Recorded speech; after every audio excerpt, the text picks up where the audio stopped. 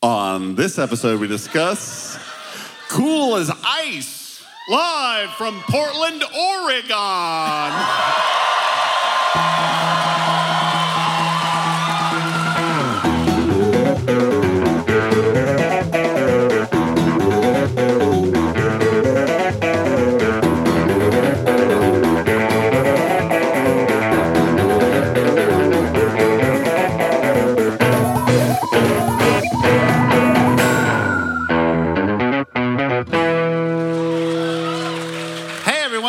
Flophouse. I'm Dan McCoy. I'm Stuart Wellington. I'm Elliot Kalin. And yes, we are live from the Aladdin Theater in Portland, Oregon. Stop 2 on our Errors tour. Mm-hmm. We still have some juice. Well, I hope so. We'll see how it goes. Look, I mean, I have been whining so much. Like it's 4 days. You do whine a lot. I'm glad you recognize that about I'm yourself not used to doing anything. But yeah, we got up, we flew here, and we're glad to be here to talk about Cool as Ice, starring one Mr.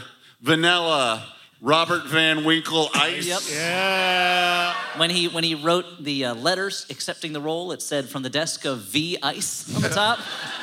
They're like, very ice? Yeah. Can you be that? Now, V.I. Warshawski, was that a Vanilla Ice project as well? Vanilla Ice Warshawski, exactly, yeah.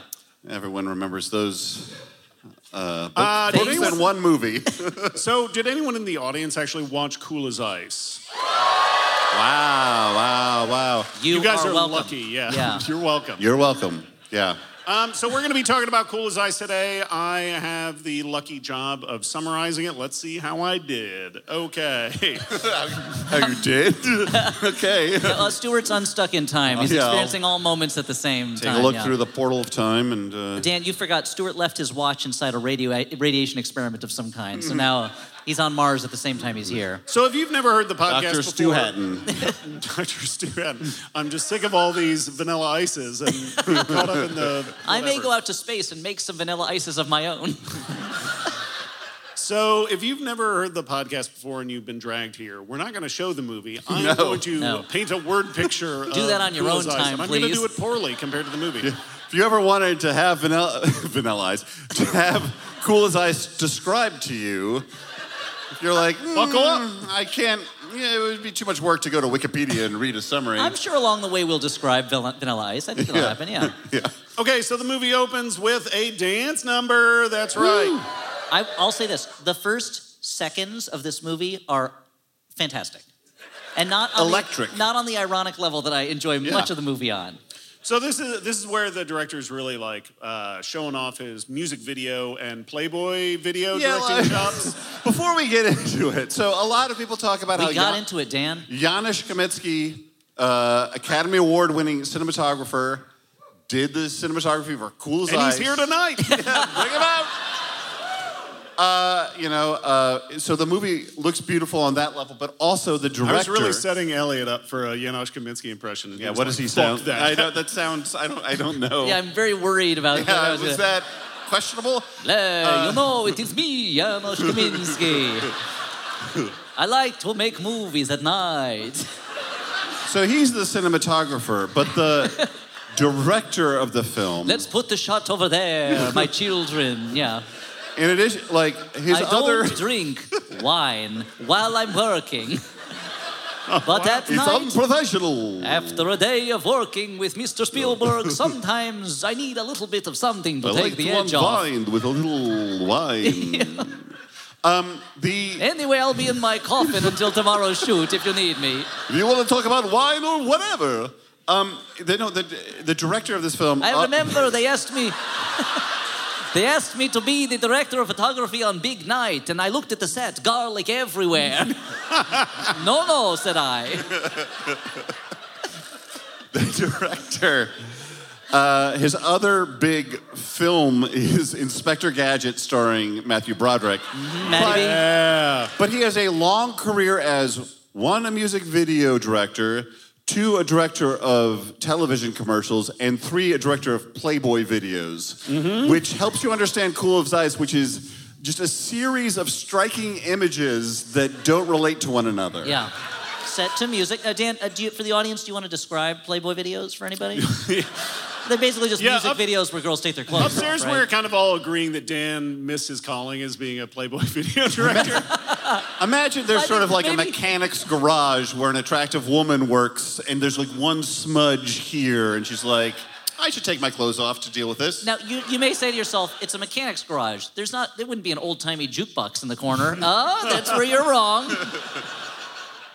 So a lot of images. Okay, so the movie opens with... That's what the movie Images is about, right? It's Yeah. about the making of a Playboy movie? Mm-hmm. Movie opens with a dance number that's basically like a whole music video for what? Get With It? No, that's later on. I can't remember. Everybody Get Loose, I think, is the song. They're all the Vanilla Ice songs are essentially the same song. Every- Which is just him It's saying, about getting I'm loose, the best. getting I'm with a great it. rapper. I'm such a great rapper. I'm the best. That's essentially every song. So this is Everybody Get Loose featuring Naomi Campbell. We got a big star. Yep. Who will then disappear from the film. But She you see disappears, her. yep. It's We get the whole thing. It's not called Cool as Campbell. The video is set in a warehouse. There's a lot of dancing, flipping, etc. As the song wraps up, we are introduced to a crew that helped perform these dance numbers. Johnny, played by Vanilla Ice. Should I call him Vanilla Ice or Johnny? Just call him Vanilla Ice. Okay. So we have Vanilla Ice and then his posse, which is Sir D, Jazz, and Princess. Don't worry, they don't mention their names that many times. No, they're not even, and they're not really in the movie after a certain They point. hang out. They hang out. They yeah. hang, yeah. They're in a different, more Richard Linklater-ish movie. Yeah, where they're teaching sort of an elderly mechanic couple how to cut loose. Yeah, well, they just kind of waste time. They're bored a little bit. Yeah. So they head out on their motorbikes down a lonely country highway. Yeah. Vanilla Ice does some stunt motorcycle driving against Kathy, a young equestrian. He spooks her horse, she gets mad at him, and then they do a little bit of like fight flirting, playful banter. Yeah, she hits him and he banters. I think she is letting him off easy, considering he could have easily killed her by spooking her horse by driving a motorcycle, jumping over a fence in front of a horse. And I don't think he jumps a fence, and she gets thrown. I think that he gets let off easy. I'm going to hazard a guess. He doesn't understand horses very well. No. Well, he's like, oh, look at that big meat bike. Well, later on, he describes her specifically as, that chick who drives the horse. Yep.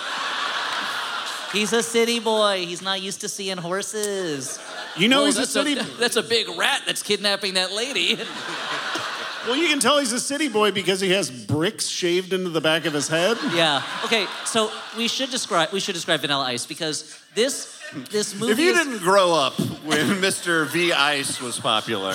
This movie, the biggest balls this movie has is in presenting a world where Vanilla Ice can walk around and people aren't just like goggle-eyed being, what are you? What is are you this? talking about? That's what the movie is. They treat him the way you would treat like a leather-jacketed punk in the 50s. They don't treat him like a neon cartoon character. Oh, I disagree. I think the beauty of this film is he goes to this small town and everyone's like, what the fuck is this? Not enough. The fact that anyone in the movie holds a conversation with him without being like, what are you, what? Holds a conversation, I think, is charitable. Okay. So in the middle of this... every scene they should be looking at each other going, is this a real person? Like, did you hire this guy for my birthday? Like, They're looking around for the camera, and it's right there next to Janusz Kaminski. Yeah, just pretend we're not here. It's a movie. You're actors. I don't know how you're forgetting this. So, come on, the sun's coming up in minutes. We got to get this shot. No, I don't understand. Are you concerned with, magic hour, or are you concerned with the fact that you're a vampire? Do I have to choose? It's a little bit of both. Okay. There was a space on the Venn diagram that says hurry up is right here. Yeah. So while they're driving through like a small town USA suburban town, Jazz's bike breaks down in the middle of the street. Everybody looks at them. They're like, what's going on with these guys? Classic Luckily, Jazz. Yep, they definitely don't pull over. No, they just hang out in the middle of the street. Luckily, through happenstance, they find local mechanics, Roscoe and May, who live in a very quirky Pee-wee's Playhouse type. Yeah, that's thing. a good way to describe Oversized furniture and salt shakers and whatnot. The roof is a giant map of the world, right? Love it. Perfect. Okay. They have globes on, like impaled along the edge of the yard as if to warn other globes from coming to their house. And this is all stuff that, again, striking images that'll just like cut to like, oh, let's look at this for a little while. Yeah. You know, here's an interesting thing. Yeah, sure. It has nothing to do with the story, but it's probably better than whatever we had cooked up. So. At a certain level, you could cut together a scene from Cool as Ice and a scene from what's the David Byrne movie, True Stories? And Absolutely. And you wouldn't be able to tell that much of a difference. Yeah. So while they're waiting around for the bike to get fixed, they see Kathy riding along with her preppy boyfriend, Nick. Not on a horse, in a car. No, they're riding around in a sports car. Like a metal horse. And they like, very similar actually. Yeah. It's very important, the dichotomy of this movie. He has a car, and Vanilla Ice drives a motorcycle. Yes. And she drives a horse. And she drives a horse. Drives a horse. She's the perfect Cronenbergian melding of organics and machine. Turns out Kathy lives just down the street from Roscoe's house, which is like, wouldn't the neighborhood committee be like, you can't put fucking globes on? He was there first before the yuppies moved in. They can't get sense. rid of him. Try as they do. Okay. So Vanilla Ice runs over and they engage in a little bit of flirty banter. Meanwhile, he distracts her and steals her organizer for some reason. Cool guy behavior. Hero of the movie. Meanwhile, inside the house, we get this like a family life sequence that's sped up super fast so that it's kind of terrifying. It is, again, it's like they're not, I guess maybe there's a satirical edge to it, and I don't know if they're intending it or not. This kind of like sped up world where her younger brother watches TV and kind of passes out. Yeah, like it's not bad stuff. No, but it does definitely feels like a music video. A music video. Yeah, it does. Yeah, this is essentially Vanilla Ice's version of Moonwalker, the Michael Jackson movie that's just videos put together. Except for I really wish there was a point at which he turned into claymation. Yeah, or a giant robot at the end. Yeah. That'd be amazing. That was a documentary, that doesn't happen, though. Yeah, so the family gathers around the TV, and they watch a segment on the news about how Kathy's kind of like a scholar athlete. And her dad, Gordon Winslow, is played by well. who? Played by Michael Gross. TV's Family Ties dad and everyone's favorite Trimmers hunter. Here's the thing, though. Watch the movie and try and tell yourself, Michael Gross is doing an impression of James Urbaniak. He is. Somehow. His voice sounds just like him. His mannerisms are a lot like him. Interesting. Yeah, thank you. One person in the audience agrees. That's all I need. Jesus needed 12 followers. I only need one. So this news story has a little bit of reach because meanwhile we see in a bar a couple of mobsters are watching the same story. The local news about this scholar. Yeah. They on the news they recognize her dad as an old informant, and we just to clarify things, Gordon Winslow, Michael Gross, is actually Jimmy Hackett, a former cop who turned evidence against his partners. He had a dirty partner, and he turned evidence against him and his accomplices. And his gang, got put into witness protection. This gets cleared up later. Much later. But we'll cover it now. We were covering it now to make it clear, but it's weird to me in the context of the movie that Michael Gross takes, he knows that he's in danger. Yes. And he takes so long to explain to his family why, when the movie kind of implies maybe he has some reason why he's ashamed of it. Mm-hmm. Whereas if I was in this situation, I'd be like, no, I did the right thing. They're criminals now after me. I'm going to tell you everything immediately. Dan, if you had been in this situation, you would have done the right thing and not put your goddamn face on television. Yeah. That's true. I guess he's just so, and it makes more sense than when you're watching it. He's kind of trying to half shield his face with his hand. I'm so proud of my daughter. I'm so proud of my daughter. Just the sun's in my eyes. But he is proud of his. I mean, I understand that. I'm so proud of my kids. If they got to be on TV, I'd be like, yeah, send some hitmen after me. I don't care. Don't really do that. Meanwhile, over at Roscoe's house, good save. So it turns out that Roscoe has completely deconstructed Jazz's bike. Uh-oh. It's going to take at least 24 hours to fix. Okay? He's this is sort of a play on a motorcycle. a motorcycle two ways. But do you need all the smears of sauce around it? Of course you do. That's the best part. That's one of many ticking clocks. We'll get to others. Meanwhile, Johnny goes to their house, and he's going to talk to Kathy again. He bumps into the mobsters who have already shown up, and he's talking to them. They're like staking out the house. They are sitting on their car, just within plain view of the front door of the house. Yeah. But this is not their intimidation moment, because they come back later, and They come back later. and they're like, "Hey, it's us." It's like, what were you doing just outside the house? Well, they were there so Johnny could talk to them, which would lead Michael Gross to, of course, thinking that they're in cahoots. To assume these two gangsters are working with, again, an alien cartoon. This flat top man with a down by law jacket and multiple different outfits, even though he had no luggage on that motorcycle. Did he ball up his clothes and stuff them in the exhaust pipe? He wears like Here's a 4 question. different hats. what gig do you think that they were going to that took them through this zone? Well, wherever they're going to freak out some squares. Yeah. That's a good point. I guess they were on their way to the Nassau Coliseum. The mobsters show up and they like threaten Michael Gross. They say, you got to give us $500,000 in damages, I guess, and you have 24 hours He's like to do it. $500,000 worth of DVDs of damages. How'll I get them in time? I mean, just wait alone is going to be a challenge. Yes. Okay. eBay. Meanwhile, the kids all go to a party at the Sugar Shack. That's a local venue. This is the nerdiest venue they could possibly go to. It's pretty cool. There's a local band that is not doing very well. Yeah. But I kind of enjoyed their weird, like, funk punk take on this. Like, they sounded like a worse version of the Minutemen, kind of. Yeah. It was almost because they're doing, it's what, a Sly Stone song? Yeah. And it feels like almost like a Neil Hamburger version of a Sly Stone song. yeah. Yes. Vanilla Ice and his crew show up and they commandeer the microphones and they perform their song, The People's Choice. Mm-hmm. The crowd and everyone's like, what? well, the crowd is initially like cold to it, but they warm up. Yeah, they're like, this is the new sound they've been looking for. Yeah.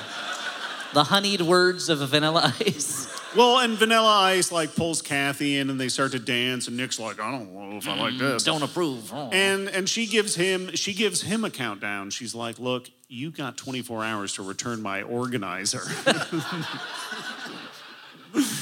I'm like, oh man, I'm counting my fucking watch. She then gets in a fight with her boyfriend who's like, why are you dancing with that maniac? And he's drunk and he's frankly being an asshole, right, Dan? Or Dan's like, oh, he's been reasonable. Dan's No. okay. Let's see how Dan gets. Whenever I have defends this guy. something to say, they assume that I'm going to... No, this is an interesting tactic. Dan's like, Barbie got too many Oscar nominations. No. I do not. You said it, dude. No, I did not. Stuart told me you said it. I guess there's two sources now. Yeah. I guess. People are saying that you said it, Dan. No, this movie is playing a card that I think is funny that a lot of movies play, where they're like they make it a viable choice that Vanilla Ice is the romantic lead for this woman by making the other choice a dick, and clearly these are the only two men available. Yeah. It's like, well, I guess between these two, this guy, he's a goober, but he seems nice. Well, after he steals her organizer, he keeps calling her college girl in the weirdest way possible. Yeah. That's Vanilla Ice, not her Everything boyfriend. he says is like so smugly delivered. And the script for it, I'm like, did they improvise this whole thing and Vanilla Ice provided his own? Like, 'cause he seems so pleased with himself, but everything is like... I mean, his line delivery is like the little girl from The Fall. It's like, does he know he's in a movie? Yeah. He thinks he's actually romancing Kathy. Yeah. They're paying him with candy. But it is true that every line, he seems convinced that he is the greatest performer in the history of the world. So she gets But in that a big... works for his character. His character is a vain asshole. It's perfect. So she gets in a fight with her boyfriend and storms off.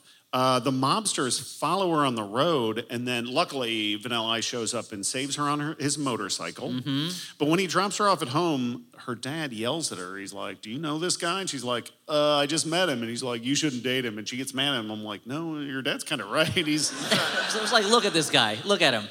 I have to admit, the first time, and I can't believe I'm saying these words, the first time I saw the movie Cool as Ice,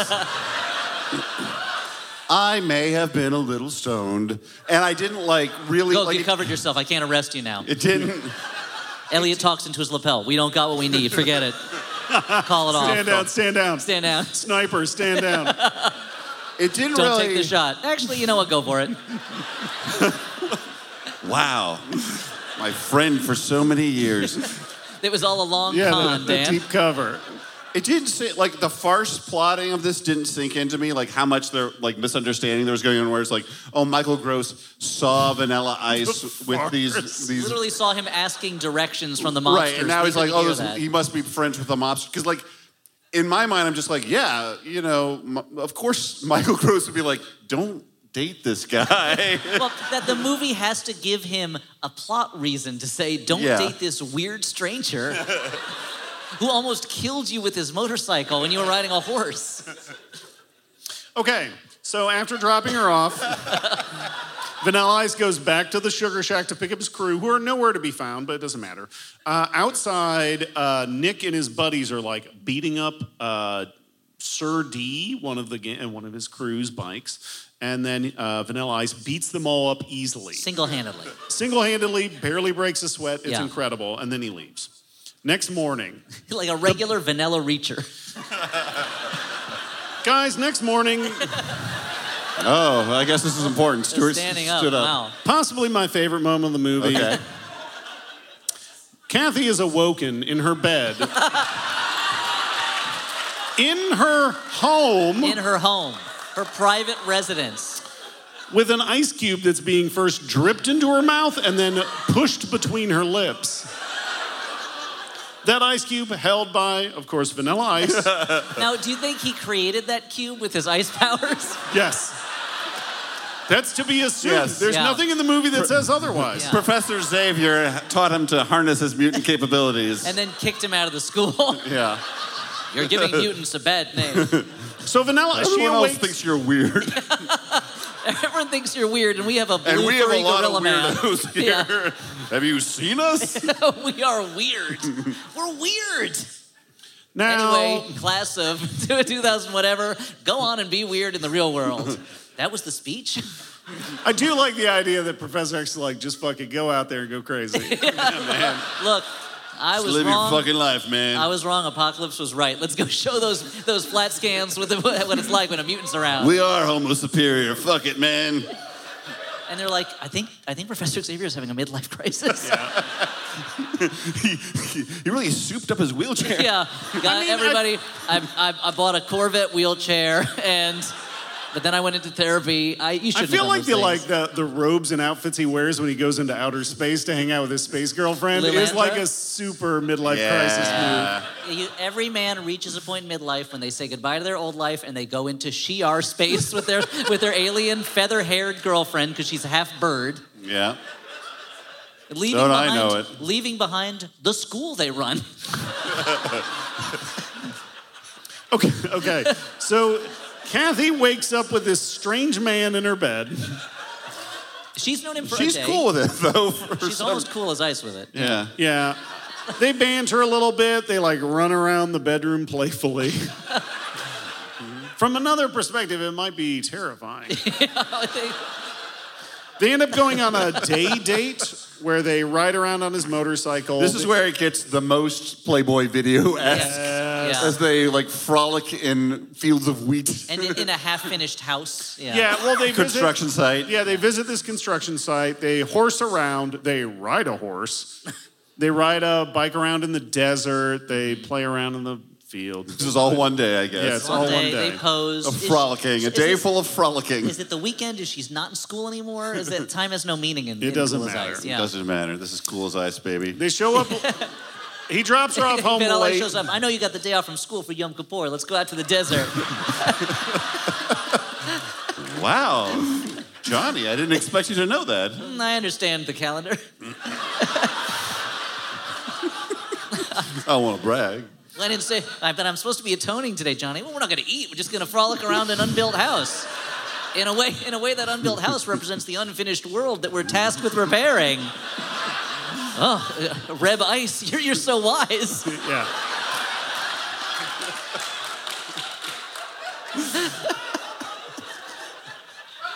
As the good book says. Yeah, it wasn't. Get with the hero, not with the zero.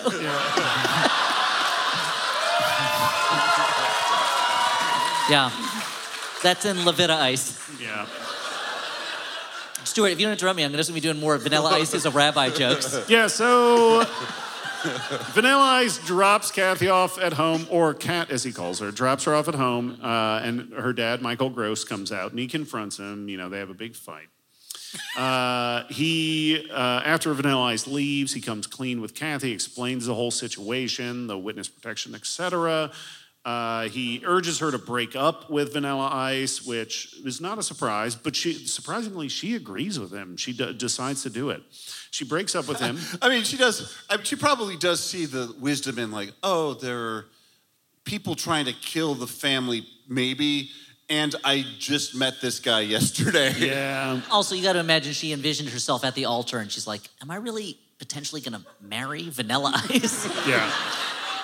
Mrs. You know, I mean, based on all his Kathy outfits, his tuxedo for the wedding is going to be incredible. Oh, it'd be great. Those tails are going to be so long. Yeah. He's gonna wear like a bright orange leopard print jacket. Yeah. Man, I'm just describing Stuart's wardrobe now. What I would not get. For the listener at home, Stuart has a terry cloth, fully terry all cloth terry outfit, cloth, with a cheetah It doubles print as on a the towel. Okay, so Kathy breaks up with Vanilla Ice. Vanilla Ice rides off on his motorcycle angrily. He sits and stares off into the middle distance. He goes, hangs out in Roscoe's house on a giant couch. Tommy, her younger brother, shows up with a new haircut that looks nothing like his. Sorry, Tommy. I mean, he did it himself. He said, I did it myself. How's it look? And Vanilla Ice was like, great. Sorry, honey. I gotta say, as much as a goober as Mr. V. Ice comes across in this movie, like, he is pretty, like, sweet with this kid. Yeah, like, he's very good with this. Well, he's a good dude. He's the hero of the movie. He is the hero. I know. It is written to, burnish him a little. Yeah, it is a radical move for the hero of the movie to be nice to a child. I know. There's some charm here. There's some charm. But also, it's hard not to be nice to a kid who so clearly idolizes you. I mean, me and my boys, they don't feel that way about me, but But I'm sure if they ever met Freddie Freeman, they would feel that way, Yeah. Are you saying about them like liking to draw you farting? Let's not get into it. They were doing chalk drawings in the backyard on the pavement, and they drew a picture of my wife holding a guitar, and they're like, "You're a rock star, mommy," and they drew a picture of me sitting on the toilet with farts coming out. It's a different kind of love. Yeah, something like that. Yeah. I think there's a deleted scene where the little kid Tommy expressly does not do that. Yeah. I could draw this, but I won't. So he gives Tommy a motorcycle ride. It wouldn't be respectful to Mr. Ice. Yeah.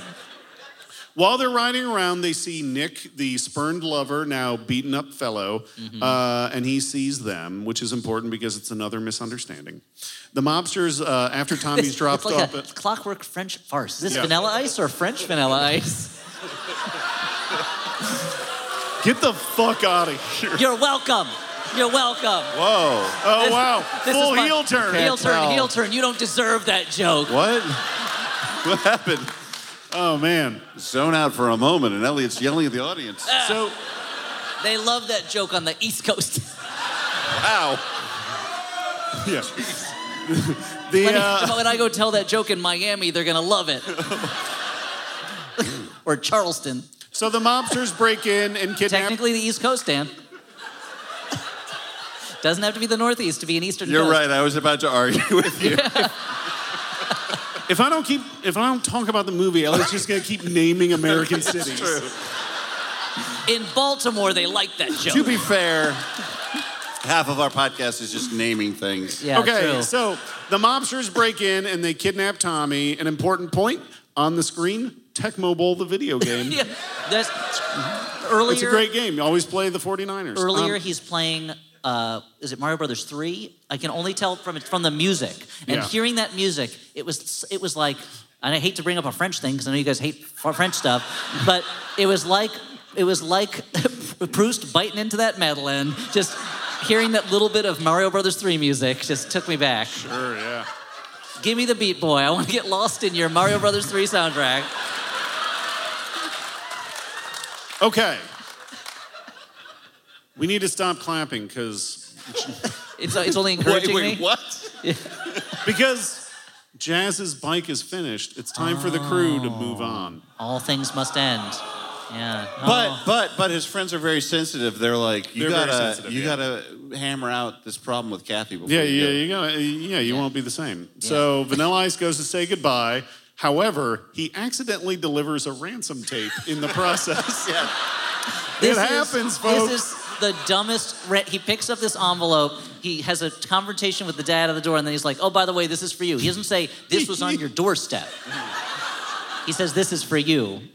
Okay, so at this point, everybody but Kathy thinks Vanilla Ice is in on it. Nick shows up and he's like, "Yo, I saw him driving around with Tommy." Everybody thinks. Damning. Yeah. Kathy, however, is like, "No, I'm going to give him one more chance." He's a good man. She goes over to Roscoe's house. She confronts Vanilla Ice, and in the process plays him the ransom tape, which is an audio tape, which is great because that's Vanilla Ice's natural medium. That's what it is, yeah. He's a musician. He's got those musician's ears. Yep, yep. And in the process of listening to the tape, he hears somewhere in the distance the sound of that construction site that they horsed around at. The rhythmic pounding of that horrible heart.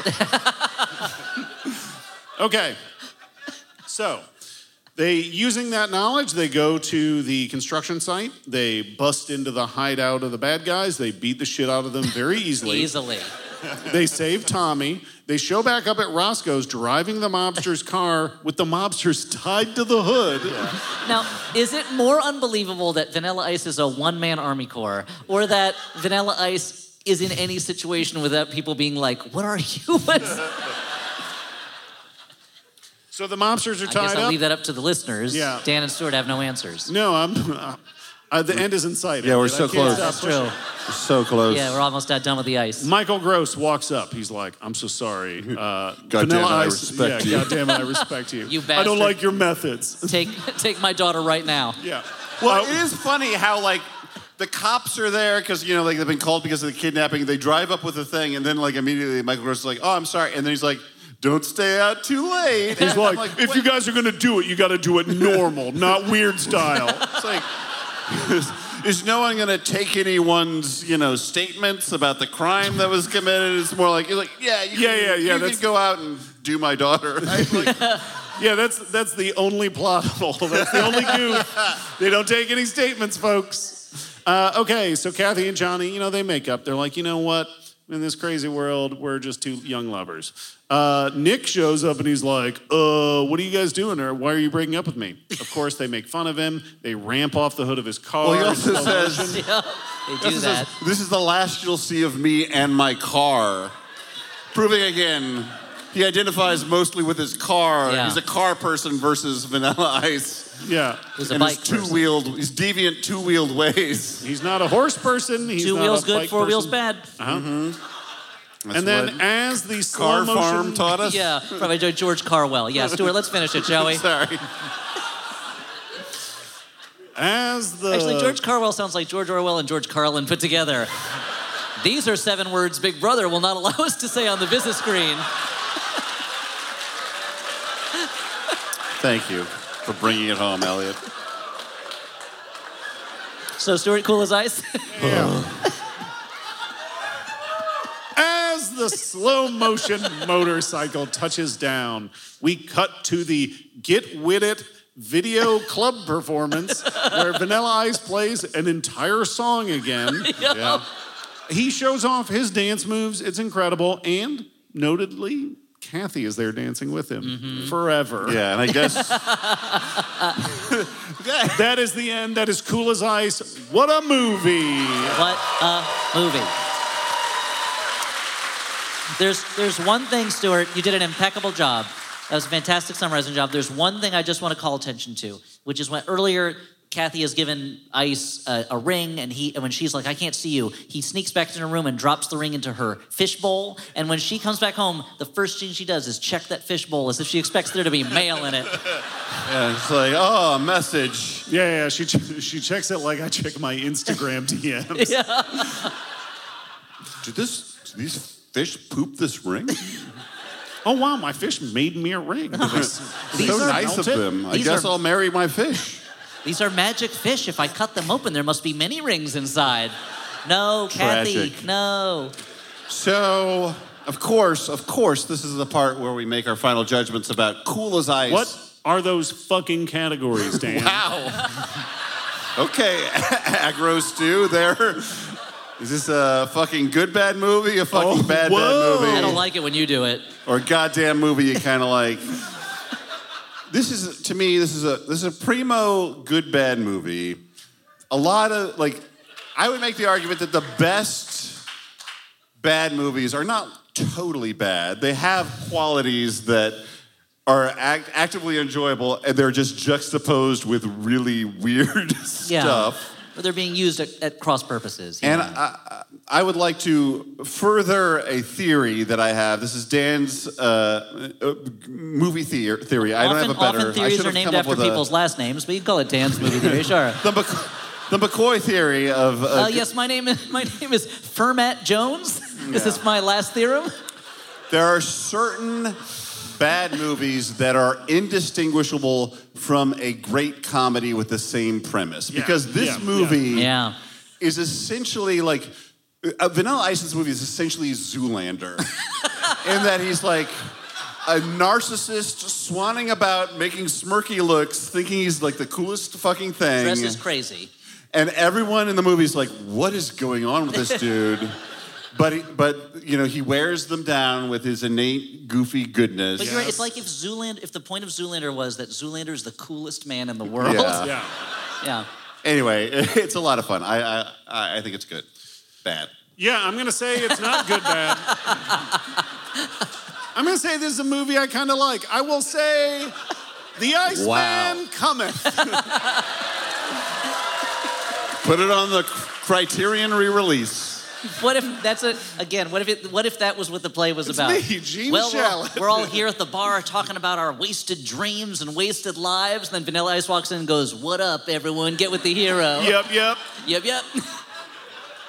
No, I mean, it's so much fun. I think it's very stylish, like the Iceman himself. I mean, it's so silly, and it has this there's a definite charm to the movie. It's great. Thumbs up. I am right in the middle in that objectively, it's a good bad movie. Subjectively, I do kind of like it because it is. At many points in the movie, I am not laughing at it. I am delighting in it. And at a certain point, I was like, if David Lynch made this movie... It wouldn't be any different. And was forced to cast Vanilla Ice, same movie. And it's 90 minutes long. Oh, beautiful. So the perfect length for anything. Well, not for, like strangling. That would be too long, 90 minutes is too long for that, Thank you for clarifying, because I was going to strangle you for 90 minutes. No, we're like a bowel movement. You're going to use a loophole. Yeah. A loophole of strangling wire. No, but 90 minutes is such a perfect length for a movie. It's just like, there's certain times when you're like, they're not making the movie they think they're making. They're making a better movie than they think they're making. Oh. Yeah, so I guess that's the verdict for all time. We did it. Yeah. We did it. Give that movie all the Oscars. I'm Emily Fleming. And I'm Jordan Morris. We're real comedy writers. And real friends. And real fucking cheapskates. We say, why subscribe to expensive streaming services when you could stream tons of insane movies online for free? As long as you're fine with 25 randomly inserted super loud car insurance commercials. On our new podcast, Free with Ads, we review streaming movies from the darkest corner of the internet's bargain bin. From the good to the weird to the holy shit, look at Jean-Claude Van Damme's big old butt. Free with Ads, a free podcast about free movies that's worth the price of admission. Every Tuesday on MaximumFun.org or your favorite pod spot. Hello, everyone out there. Thank you for coming to our service. Yes. We are ready to heal you. We are Ross and Carrie. We are faith healers. Yes, you there. Yes, sir. You have a spirit of... not listening to enough podcasts. We have the solution for that. Oh, we can cure you. You should listen to Oh No, Ross and Carrie. Hallelujah. It's on Maximum Fun. I couldn't have said it better myself. Yes, ma'am? Yes, you there. Gladys. A spirit of boredom? Oh my goodness, we have the solution for you. It is to listen to the podcast. Oh no, Ross and Carrie.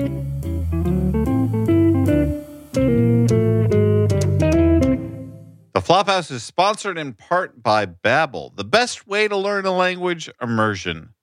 Living where the language is spoken and using it every day. But if that's not in the cards this year, you can still learn a language the second best way, and that is with Babbel. Babbel's quick 10-minute lessons are handcrafted by over 200 language experts even. Not experts. Not experts. Not egg experts. experts, yeah. No, egg experts are useful for omelet advisories and other things, but for Babbel, experts are probably the thing you want to help you to start speaking a new language in as little as 3 weeks. Babbel is designed by real people for real conversations with tips and tools that are approachable, accessible, rooted in real-life situations, and delivered with conversation-based teaching so you're ready to practice what you've learned in the real world. And you know what? Look, I did normal language stuff all through high school and college, and it flew out of my head the moment I stopped using it. Whereas if you use Babbel, it's the sort of thing that just reinforces the language. It helps you learn it. It helps you retain it. It helps you use it in a way that you would use it in real life. It is a wonderful service that has over 16 million subscriptions sold. Plus, all of Babbel's 14 award-winning language courses are backed by their 20-day money-back guarantee. Here's a special limited-time deal for our listeners. Right now, get 50% off a one-time payment for a lifetime Babbel subscription, but only for our listeners at babbel.com/flop. We also have some Flophouse stuff from the Flophouse that we want to tell you about. I mentioned at the top of the show that we have some live shows coming up. March 31st, we're going to be in Brooklyn at the Bell House. It's an Easter Flophouse special. That's right. We're going to be at the Bell House for a show at 7:30 p.m. And we're going to be talking about the Garbage Pail Kids. Yeah, it's the movie equivalent of the Garbage Pail Kids. I don't know how else to say it. So it's a magical time. Yeah. So that's March 31st at the Bell House in Brooklyn. You're going to love it. And then a little less than 2 months later, on May 24th in Oxford, England, we're going to be doing 2 shows in one night as part of the St. Audio Podcast Festival at 7 p.m. Greenwich Mean Time, I guess. We're going to be doing The Avengers, not the Marvel The Avengers, but the Hollywood remake of the British television show The Avengers. And at 9 p.m., we're going to do Spice World. That's right, Spice World. As of yet, the only Spice Girls movie, but I'm holding out hope. So that's March 31st in Brooklyn and May 24th in Oxford, England. Plenty of time for you to get between those 2 locations and see all those shows. For tickets and more information, go to flophousepodcast.com/events. Also, I just want to mention that the Max Fun Drive is going to come up real soon. Just a little preview of the sort of bonus content we have in store for this year. The Spawn LA live show is going to be our sort of day one Flophouse bonus content, but also we're planning on doing a series, a sort of, we're going to explore a filmography, a sort of a blech check, if you will, of Graydon Clark. We're going to talk about joysticks. We're going to talk about the Forbidden Dance. Something from later in his filmography, probably. It's going to be a whole series not his full filmography, but we're going to do 3 movies of a man who is known for some dreck. It's going to be a lot of fun. Probably Stuart is going to do some role-playing game stuff, some more Flop Tales. I can't commit to that for him, but he's been talking about it. So I think that this year there's going to be a lot of extra Flophouse bonus content on the Max Fun feed. So just be prepared for that. I hope that you will consider becoming a member of the network.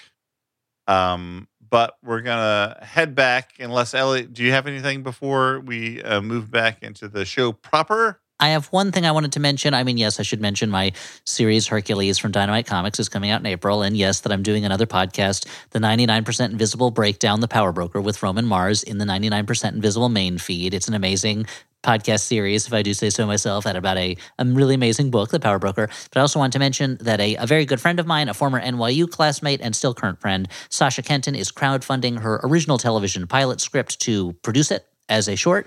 I would love to drum up some support for her. It's called I Meow Back, and this is the description she has written for me. The pilot, I Meow Back, written by Sasha Kenton, follows Zip, a teen girl, as she returns to high school after becoming disabled. Now she redefines her relationship with her former best friend. Will they fight? Or will they find their way to becoming ... something more, ? With the onset of the COVID epidemic, disabled people now make up 20% of the population. There's a built-in audience ready to see positive representation on TV, and this pilot was a semifinalist in a few different festivals, and she's trying to raise not a large amount of money. She's trying to raise $4,000 as her goal. As I'm recording this, she's about 25% of the way there. So if you're interested in supporting a very talented, independent voice in media from an underserved community, someone who deserves a chance to get their material out there, please do my friend a favor and do me a favor. Go to imeowbackfilm.com. That's the letter I, like in the word I, like myself. I meow, like a cow says. I meow like a cat says. Cows don't say meow, they say moo. I meowbackfilm.com. And please support her if you will. That would be great. I mean, save some money for the Max Fun Drive, but see if you can help her out. Okay, so what do we do next on this podcast, Dan? Well, now we are freed from the prison of this table. We'll stand up. We did it. What? We've got legs. The curse has been broken. And we'll, I can dance again. I'm not going to, but I could. If people have questions to ask, I think there will be a microphone that will appear as if by magic. There it is. Right there. It's like the movie There Will Be Blood if it was a microphone instead of blood. It's like the movie Magic if it was a microphone instead of a killer dummy? If there was any magic in that movie? I think I might have talked about this on the podcast before. I heard a rumor once that the movie Magic, instead of starring Anthony Hopkins, was originally supposed to star Gene Wilder. 1,000 times better movie. Yeah. Agreed. So Anyway. what are we going to do about it? Go back in time? Let's go back in time and make that happen. Got to go back in time. Yes. Okay. First question. Please approach the microphone. I don't know. Stand in front of the table. Recently, I watched the movie Chameleon Street. Great about movie. 30-some years. Yeah, and immediately I wanted everybody to see this thing that it seems like nobody had ever seen.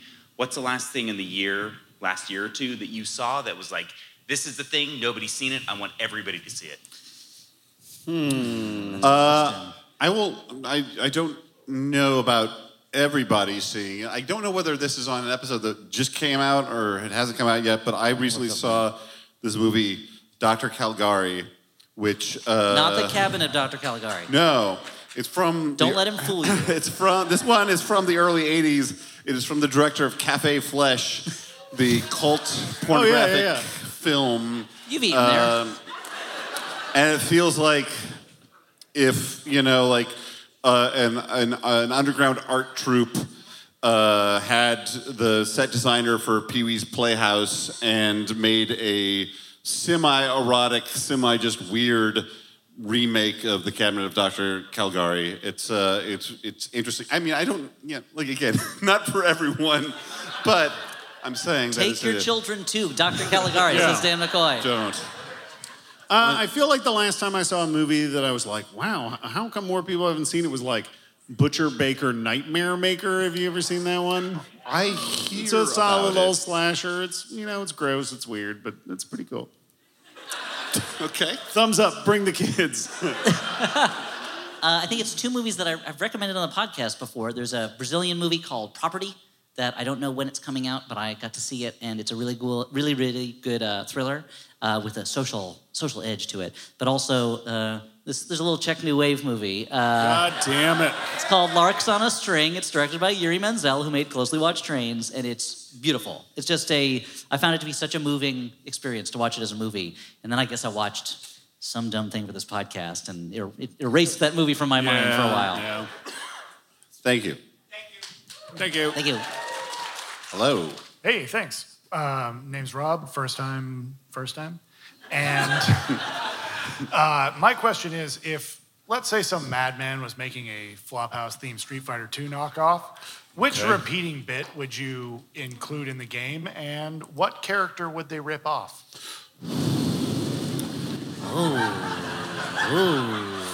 Yeah, What character? somebody's dick's gonna have to get ripped off.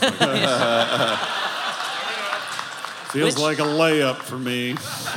Which Street Fighter character sings for a long time? Blanca? Kinda. I don't know. Like, there's a character named Dan that's a bit of a joke in the Street Fighter series. What? This is the first you're hearing of this? He's got a ponytail. Have you ever had a ponytail? I've never had a ponytail. Yeah, we gotta change that. Yeah, that Maybe does for have the to game. change, yeah. Okay. Yeah. I'll go ahead and get one. Extensions, anybody? The next morning, he shows up in our rooms, wakes us up. He's cut off a pony's tail. No, Dan, no. This is what you wanted, right? No. What have we done? Did we answer the question? I think it's probably. Well enough. Okay, yeah. Yes, that's fine. Thank you. Approval. Thank you so much for recommending Bratz. Yes, you're welcome. Not a sentence I hear a lot. Thanks to you, my wife and I have enjoyed Bratz and Cats and that weird one with the rats and the teacher. Anyway, in terms of your like Mount Rushmore of movies you've seen and then just watched a bunch, at some point Dan said, I think Bratz is the movie I've seen the most.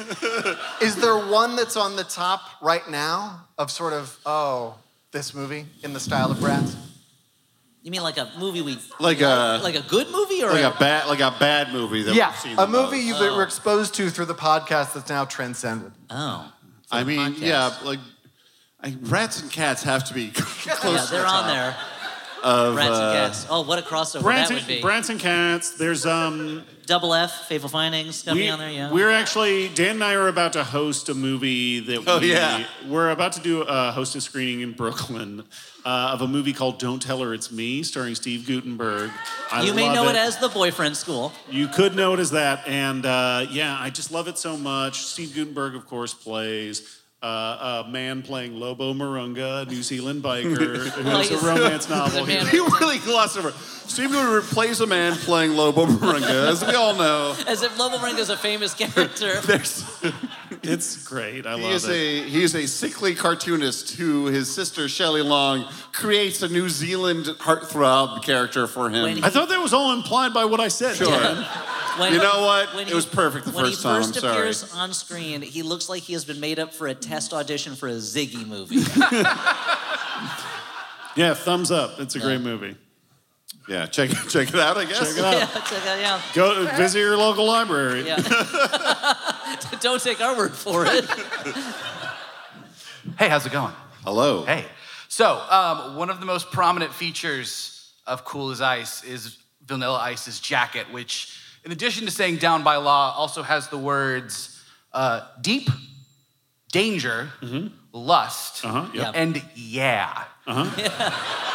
Which is also a line of dialogue that happens, and then it shows the word yeah on his jacket. So, my question to you, for each of you... I just want to interrupt. It looked like you had the jacket up. What's the price tag on that bad boy? I got you. It is... I think there's some numbers on it, too. There's a lot of stuff on that jacket. $169. Whoa. But can you put a price on that? Hey, all right. Wait, that's fair. actually... That's fair. That's not bad. That's not bad at all. Not bad. So, that was back when text this was economy? king. Yeah. So my question to you is, if each of you had your own leather jacket with words that are important to you and your personality, what would the words on that jacket be? Yeah. Oh, hold Elliot's would have a fucking lot of words. A lot of words. A lot of words. Sigh, Lots of look, Here's the thing. Butts. Butts, yeah. Yours would say butts, but on the sleeve. There's a lot of butts. Yeah. I mean, like ding dong. I guess. This is a sad exercise in reducing our lives into a series of dumb catchphrases.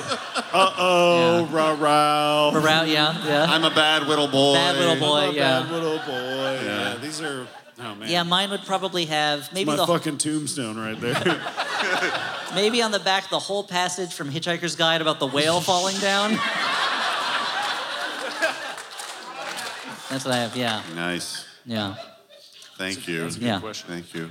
Oh, and on the sleeve, mine would say Deinonychus. Greatest of dinosaurs. Is that that's your favorite dinosaur? Of course it is. Wait, it's the single greatest dinosaur. Is. Of course, name a better dinosaur. You can't. I like that. You're right. Me, a person who doesn't really know a lot about dinosaurs, cannot name it. You don't know a lot about dinosaurs. You know who you share that with? My children, who have no interest in dinosaurs. Hey, the youth of today. They love to go to the Natural History Museum in LA. I go, can we go to the section that's basically the bones of real life dragons? And they go, no, thank you. They're like, oh wait, hey Daddy, there's a garbage truck outside. Can we look at it? Oh. Now it's even worse. My older son is like, hey Daddy, can I just sit and watch football on TV? And I'm like, what happened? What genetic mutation caused this? You want to see the original football players? The Ankylosaurus had a helmet. You know, that football helmet looks a lot like a Pachycephalosaurus skull. Let's go down to the museum. That's what I should do. Thank you, Stu. Let me tell you about the original football player. Jesus. That would be a hard left turn for you to take, I have to say. That would surprise them. Knowing my stance on God, that would surprise my children. In that particular form. Yes, Anyway, pardon me. Sorry. Take your time. It's fine. Yeah. You okay? I think I'm good. Okay. Hi.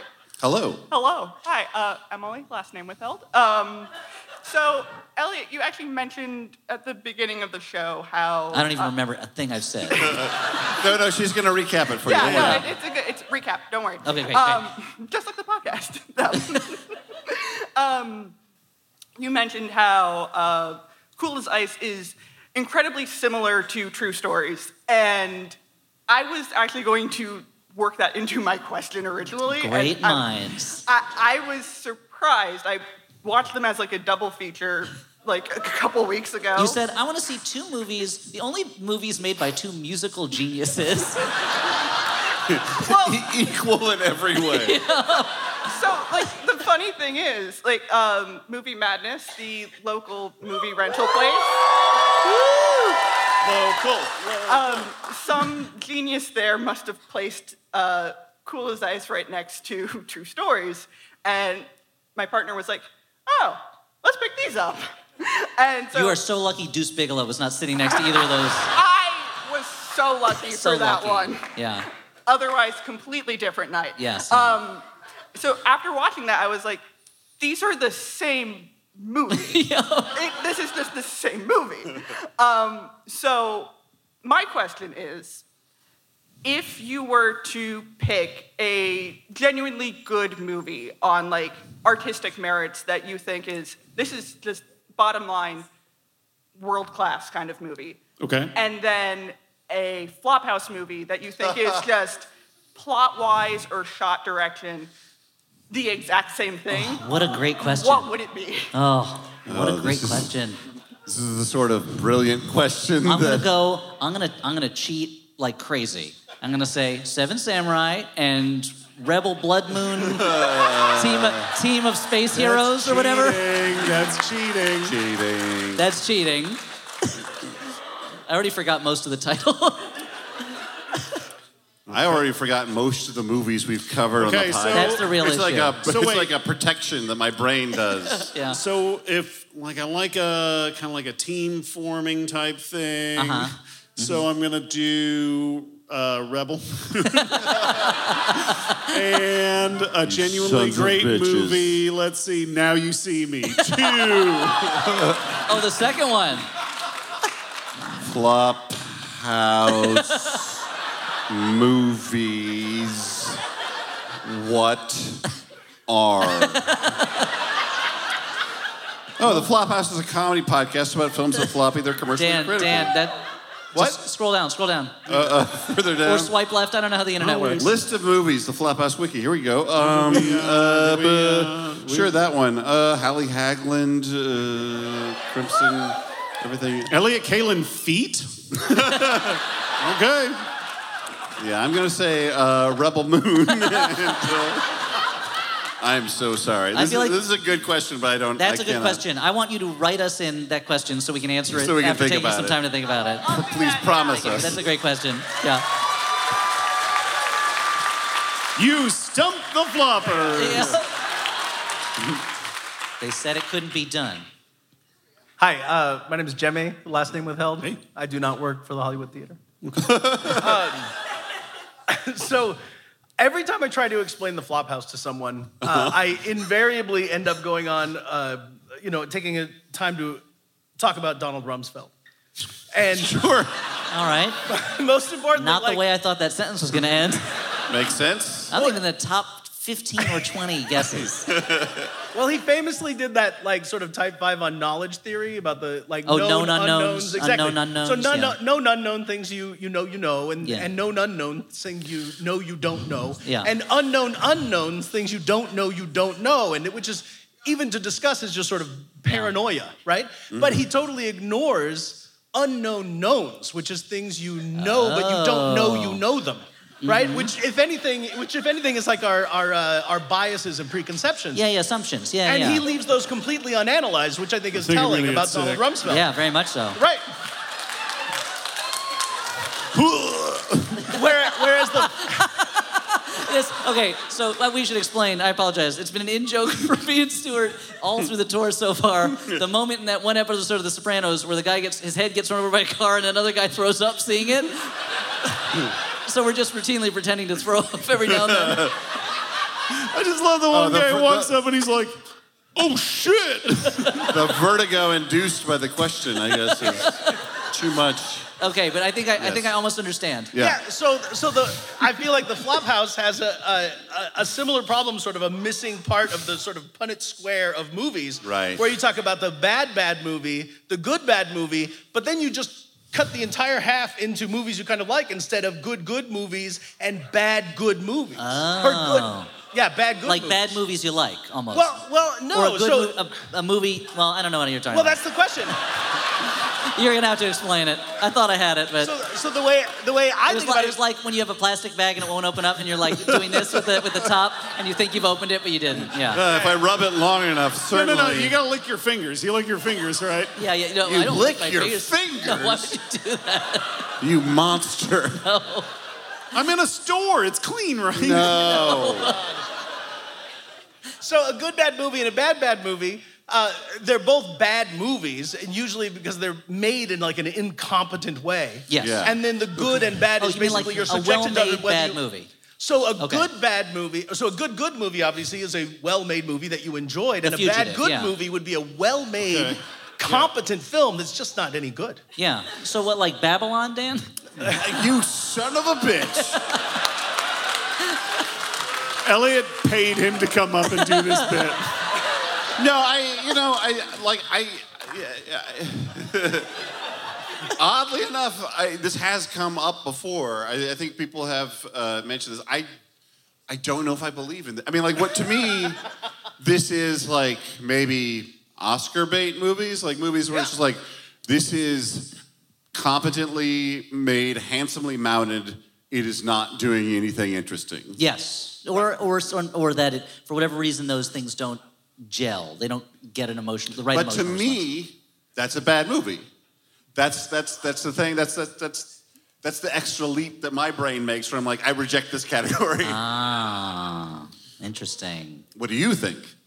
I've said my piece. Now I force you to say I something. mean, I think I'm pretty clear that I don't like Babylon. Well, But you don't like joy. At the same time, everyone with the exception of a few people making decisions about what's in the movie is doing good work, I guess. So, yep. Stuart? Oh, sorry. I was just thinking about the recent rankings at the Warhammer tournament in Las Vegas. But I think that's an interesting point, Dan. That to subdivide bad in that way maybe is artificial, but I think it's fun. Sure. Yeah. Thank you.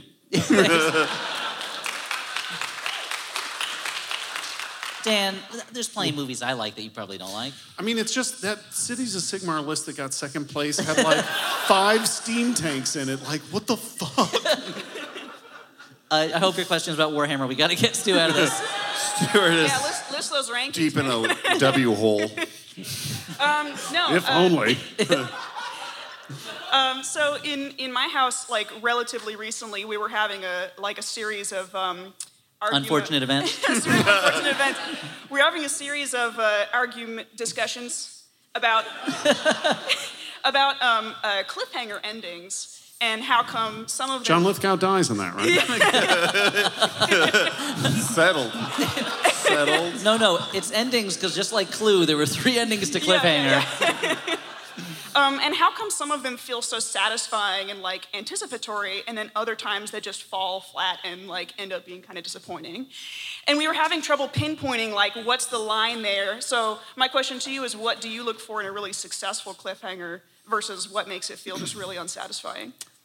I think when it comes to cliffhanger endings especially, but endings in general, what makes an ending work is not necessarily what's in the ending, but what leads up to that ending. Like an ending to a movie to me is like a joke where the punchline doesn't work if the setup doesn't work. Like the setup needs to give you everything you need for the punchline. And there's a lot of movies where the cliffhanger ending is more of a like, didn't see this coming. And it's like, you're right, I didn't see that coming because you didn't set it up right. Like this. You wanted an ending to this scene, huh? Well, sorry. Yeah, or like there's one of John Sayles' kind of lesser movies is this movie called Limbo, where there's this mother and daughter and this guy, and they're trapped somewhere, and they blah, blah, blah. But like the important thing is their personal dynamic and whether they're going to be able to figure out how to work together and get along and essentially become a family unit. And a plane is coming, and they don't know if it is the people who are coming to kill them or the people who are coming to rescue them. And the movie ends before the plane gets there. And I remember seeing it and being like, and I remember seeing it with someone, and they were like, what? And I was like, it doesn't matter. The point of the story was their relationship. It's in the fucking title, dude. Yeah. Or like The Cutting Edge, for instance, where at the end, spoiler alert, you don't know if they won that competition. It doesn't matter. It's about whether they came together as a team. So like those work for me, but there are times when the cliffhanger is more like, there's other times where it's like setting you up for the sequel, which we're not making. I'm so sorry. You're never going to find out why Peach needed Mario and Luigi to come back at the end of the old Mario Brothers. Yeah. I think I made a similar statement on a recent episode where it's just like, if it's an emotionally satisfying arc, if the characters have reached some sort of conclusion, yes, and then there's that plot cliffhanger, that's good. If it just seems like it was like, well, I don't know, we ran out of film somehow, even though this wasn't shot in sequence, like that's a bad way of doing a cliffhanger. It's like the ending of the Tim Burton Planet of the Apes, where they were like, this is gonna really blow some minds. What? It's like, what? What? Hold on. Ape Lincoln? I guess that sounds like Abe. It does. I like it when it's like, you find out the guest who's been a bad guy the whole time, and you think he's dead, but he comes back, and you're like, oh, wow, the guest's still there. And Mike Monroe's like, what the fuck? And that's the end of the movie. It's thumbs up. Yeah. So Stuart approves of any cliffhanger ending that is the guest. Can't argue with that.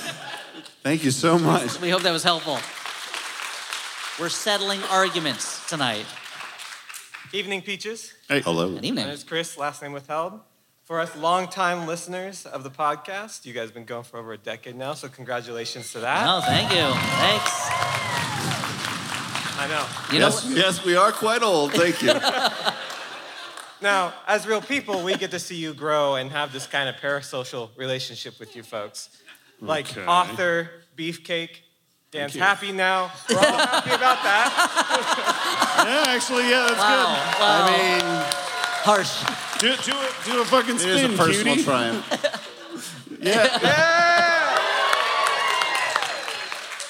So, unlike real people, characters don't really grow in the same ways through the decades. So, what's a character that you've kind of engaged with throughout your life that has changed to become either better or worse as the interpretations went on? Ooh. Dan, you can do Sherlock Holmes. It's fine. Well, you know what? No, it's interesting because like that was the first thing that came to mind was like a Sherlock Holmes, but like a derivative of like the TV show House was a wonderful show for a few seasons. And the problem with it was... He's a man, not a house? Yeah, I'm like, this is fucking bullshit. Thank you. I was... because when is he going to turn into a house? You hear the name and you're like, how'd a house get a medical degree? No, the requirements of that type of show, they're like, you know what? We're going to pretend like there's going to be character growth, but there's not. And welcome to television, Dan. Which is what, like, you know, I would have loved that show if it was like 5 seasons. It's like, you know what? By the end of the season, this show, maybe he's not going to be a great guy, but there's going to be some growth. Yeah. And I don't know. I haven't read a lot of the later Sherlock Holmes stories because they get weird. People like he's like looking. He's trying to find some vampires, maybe like something that could be a vampire. It's not really, you know. Anyway, it gets. Didn't Alan Moore write one where he's having sex with Dorothy from Oz or something? That makes sense. I don't know. I just, you know, I like to think that, you know, he found some peace towards the end of his life. You know, he learned how to integrate the emotions and the intellect. Oh, okay. Yeah. I like to think that Alan Moore found some peace. I hope Alan Moore started combing his beard. Yeah. Took off a ring. I'm gonna say, so there's a couple of characters I've spent my life with at this point. One of them is Spider-Man. Had his ups and downs, but he's not he is essentially perfect from the get-go. And you could read him, that first kind of like 40 some odd issues of that book or whatever, you can read as him growing up and maturing, and everything since then is just cycle. So instead, I'm gonna say Wolverine, who, when I started reading comics, was still a berserker, and I've seen him grow and mature to become an elder statesman in a way that feels very organic and real to that character, where he's still fighting the darkness within, but he's no longer the guy who like just kills, and Storm is like, whoa, Logan, how could you do such a thing? Instead, he's like, oh, I guess I gotta take care of these kids now, you know. Do it more Canadian. That is pretty adorable. Oh, I gotta take care of these kids, eh? You know, I'm the best there is at what I do. What I do, and very nice. Yeah. Well, Shotgun is Molson by Snicked. Yeah, Snicked, eh? Yeah, Snicked, eh?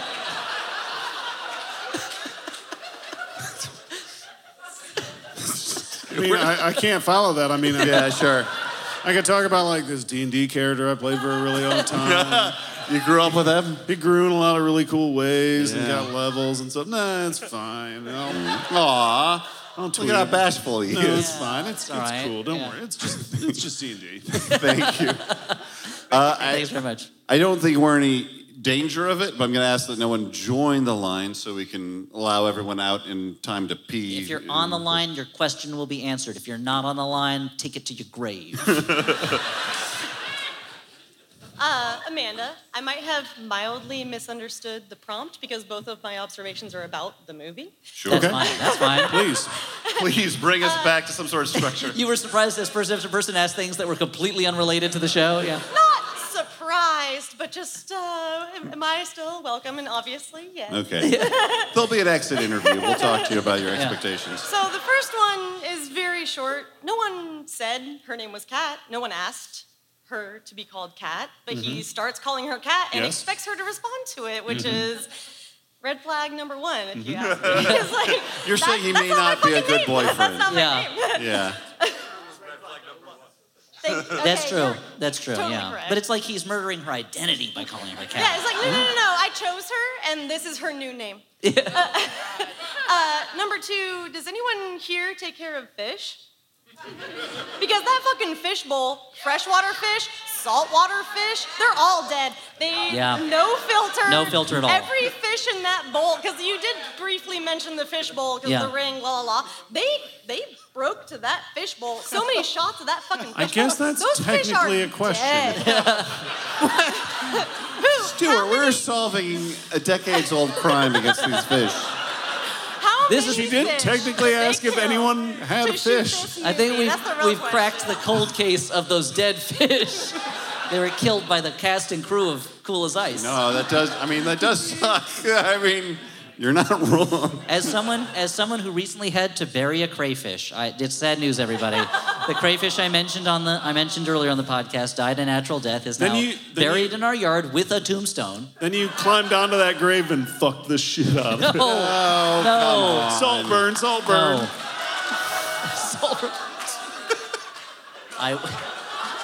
Dan was Stu was hiding behind Dan. I'm just saying that. But no, yeah, you do. It takes a lot of work to keep an aquatic creature alive. Yeah, so yeah. Please. If anyone has a gill man at home. Hello, Savage first name withheld. I work in industrial embroidery, and that's when I listen to your podcast. So I'm around a lot of hats, and this. Keep talking. And this movie has a lot of hats in it. Yep. And that's all I want to talk about. Yep. Can I get your guys' opinions on good messages to put on hats and wear? Good messages. Ooh, good messages to put on a hat. Wear me on hat. Wear on the hat or wear on the head on the hat. Okay. Yeah. Not where to wear the hat. Okay. That makes more sense. Like positive messages for the youth, or Yes. I mean, if you, I would like to put like a message on like pork pie hats and trilbies. It's like, if you are a man below the age of 60, don't wear me, please. That's a lot of message. That's a lot of mess. That is true. But it will save so many lives. It's a conversation starter, I guess. I guess so. I think there's a lot of negativity in the world, so I think I just want a cap that says "good work" that I can wear. Just people look at it, they know I support you just them. want to be what's his face from 30 Rock? Yeah, Judah Freelander. Judah Sure, yeah. Freelander. But his hats would be like #1 champ. I want to tell other people they're doing great. Yeah. I would love to shout out my brother who is 6 feet tall, and he made me make him a hat that says "Big Man." Oh, that's Love good. it. It's pretty cool. I think you can pull it off. Alternately, on days when I'm feeling a little sassy, the hat has nothing on the front, but on the back it says, "My eyes are up front."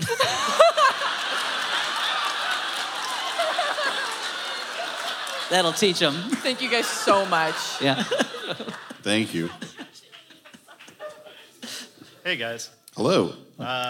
So we know from watching Cool as Ice that the people that funded Cool as Ice... We know this. we know this because First principles. we watched it, but... Yeah. We know that they said script, competent editing. They're like, no, we got Vanilla Ice. we got Vanilla *1 star. Ice. We got the Iceman. Any of that well, not stuff. the Iceman, Bobby Drake, but you know, yeah. Iceman from Top Gun. Well, not that Iceman. It's just. So these type of vanity projects, I think we used to see more in the past. But I was kind of wondering, is there a pop culture figure today that would be oblivious enough to make Cool as Ice? Pitbull? Yeah, that's actually... Yeah, I think you got it in one. Mr. fucking Worldwide. Aces. Now, what would the Mr. Worldwide movie be, though? I mean, I assume he's saving an orphanage somewhere. There's probably a girl in a motorcycle, involved in it. I mean, to be honest, you just put him in front of a green screen, insert him into Cool as Ice. It's the same movie, I mean... Wear sunglasses the whole time. I do like Timber, though, I gotta say. You add Kesha to the mix. Look, you can be a joke and make a catchy song, Yeah. And you can be a joke and be a true artist. Just ask Marcel Duchamp, artistic prankster. Thank you so much. Thanks for the question. Baffling us. Yes. I want to first thank you for mentioning David Lynch, because I could only watch this movie and think about how Vanilla Ice was some sort of deranged Dale Cooper in Twin Peaks. Yeah. But my question is, for me, the crossover event of the century as a Jeopardy fan was when Elliot Kalin was on Jeopardy. Oh, thank you. In the last couple of years. So I wanted to ask I got second place. Thank you. I wanted to ask you guys, if you guys were competing, the three of you on Jeopardy, what would be your dream categories in order to defeat each other? I'd probably say check new wave movies. Hold on. You're straight. Wait. Wouldn't that be wild? Hold on. What? But It's a buzzer game, Elliot. It's not. That's why I came in second place. It's a buzzer game, yeah. Yeah, I guess I'd say Warhammer. Yeah, that's, yeah. Good fucking luck. What? Yeah, well, what next? JoJo's Bizarre Adventure characters? You're dead, dude. Actually, I think mine would just be like unexpected filmographies, because no matter what movie it is, I'm like, well, gotta look at IMDb and be like, oh, I'm mildly interested in the fact that the same person did these two things. Like it's weird. Like I work, or I did at least, but I hope to again. I work in the entertainment industry. The idea that kind of entertainment. Somewhat. The idea It's informational. that one person would do two different types of things shouldn't amaze me, because I'm like, that's how money is made. But like, I'm still like fascinated. I'm like, oh, Ted Kotcheff, he made Wake in Fright. He also made Weekend at Bernie's. That's wow, wild. a double threat. They're not that different. I mean, you'd also do really well with a category called like Pornpuri or Portables or. I'm sorry, sir. Yeah, that's. Yeah, Dan's like, Misty Monday movies. Great, thank you. All right, next question. Let's try to do these quick, unfortunately. Yeah. We're running late, and everyone needs their sleep. Come on. Okay, quick question. If you could recommend a superhero for Portland, Oregon, what would it be? Ooh. Wait, are we creating a new one whole cloth, or Good are question. we recommending an existing superhero? I was gonna say whichever one you want, but I wanted to be brief because Elliot said to be brief. A stern taskmaster. Yeah. Turn it back on him. I love it. Yeah. If it's a pre-existing hero, there's a Marvel character named D-Man. He is a former professional wrestler. He thinks he is Captain America's best friend. And Captain America tolerates him. He's a very sweet man. I think he'd make a great hero for Portland. It's a smaller scale city. He's a smaller scale hero. The D stands for demolition, but it could stand for something Portland related that starts with D. Not to play too much into my persona, but I am aware that Portland has a very high concentration of strip clubs per capita. And yet when I said you'd do well in the porn-free category, you took offense. Only because it suggests that I'm the only person on stage who might have sexual interest. Anyway, I know that there's like a lot of strip clubs, more hipstery strip clubs, things like strip karaoke. I would have like sort of a Banshee style superhero who sings, who has the power of singing, but only while stripping. Oh, okay. Interesting. I don't know. Portland's a pretty cool city. You're gonna need a cool superhero. I'm gonna say, Grifter, that guy with two guns and a mask. Yeah, the Grifter of the Wildcats, sure, yeah. That guy's cool as hell, dude. The mask that just flaps unattached to the bottom of his face. Kind of looks like a beard. Yeah. Thank you so much. So enjoy Portland's new super team of D-Man, Grifter, and the stripping songstress. They, them. So the 2013 The Big Wedding and the French language original 2006, have any of you seen both or either? If not, I have a backup question.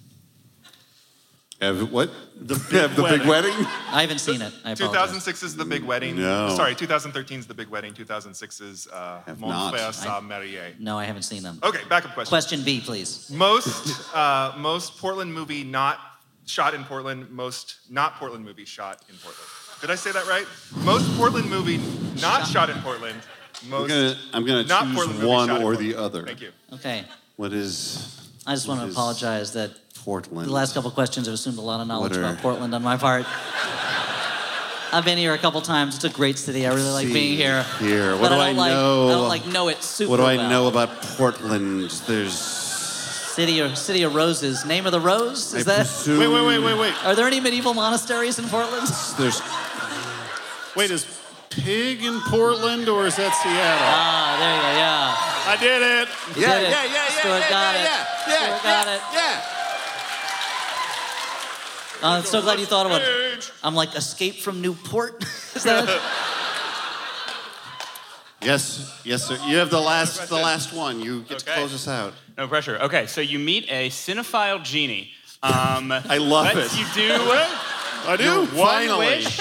You can't do world peace or any of that lame stuff. You can get one movie made with no restrictions, no budget, cast. What do you wish for? Oh, wow. Okay. I don't know. Guillermo del Toro's At the Mountains of Madness. Boom. I'm done. Boom. I'm out. Wow. You did it. Does it have to be a movie that was gonna? Well, he's gone. We'll never know. It's like Kaiser Soze. I mean, the selfish thing would be like a movie that I want to make, but. Yeah. I have a great screenplay. If anyone is interested. Yeah, I've got one too. I'm partway through. It's about this guy named Dan, and everybody thinks he's cool and funny. He's kind of cool, but he's super cool, and his lame-o friends are always making fun of him. But then he has to save them from an international drug cartel. They're crying the whole time. I mean, honestly, the problem with this is I'm trying to think of books or whatever. I don't want to adapt them though, because like anything that I truly love, I'm well, it exists in the form that I love it in already. That's true. I don't need to see it as a movie. I have already enjoyed it. That being said, let's see. The Hunger Games? Yeah, do the Hunger Games. Have they done the Hunger Games? Yeah, they've done that. Is that a movie yet? Is that a thing there have been not great versions of this. I'd love to see a great adaptation of The Man Who Was Thursday by G.K. Chesterton, which is it is a 100-year-old book that is half the book is chase sequence. And every time they think they've caught the bad guy's like, I'm not the bad guy. You got to keep going. So it's a super fun book. I would write a Uncle Scrooge adventure.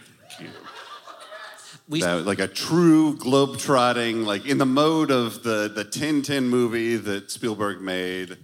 That would be a lot of fun. Live action, voiced by Chris Pratt. No. Wait, No. It's live action, but it's voiced by Chris Pratt? Yeah, and his body is by Chris Pratt. You just put a duck bill on Chris Pratt. I guess technically every Chris Pratt role is voiced by Chris Pratt. That's true. Can't argue with that. Hey, everyone, thank you. Thank you so much. You're a great audience. Thank you for being here. Thank you for being so kind to us. And patient. We will try to be out there for a while by the merch. We have to fly very early, so who knows how long a while is, but thank you so much for being here. For the Flophouse, I've been Dan McCoy. I'm Stuart Wellington. I'm Elliot Kalin. Thank you. Good night, everybody. Thank you.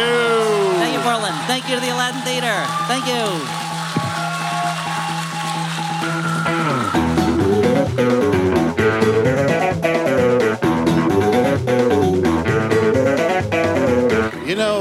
Wait, don't let Ellie get a microphone. Oh, God. Too late. He's all jacked up on sugar. Yeah. I had half a soda and I'm ready to do this show. Hello. Yeah. Wow, this is nice. I was standing backstage thinking how objectively strange this is. That people care to come see us do this thing. No. You got to have a position of strength. Oh, okay, yeah. You're gonna love it. Oh, what a great crowd tonight. Great crowd. Thank you. Thank you for coming. Dan, this crowd is so hot tonight, I don't think we have to do a show. They can just cheer for 2 straight hours.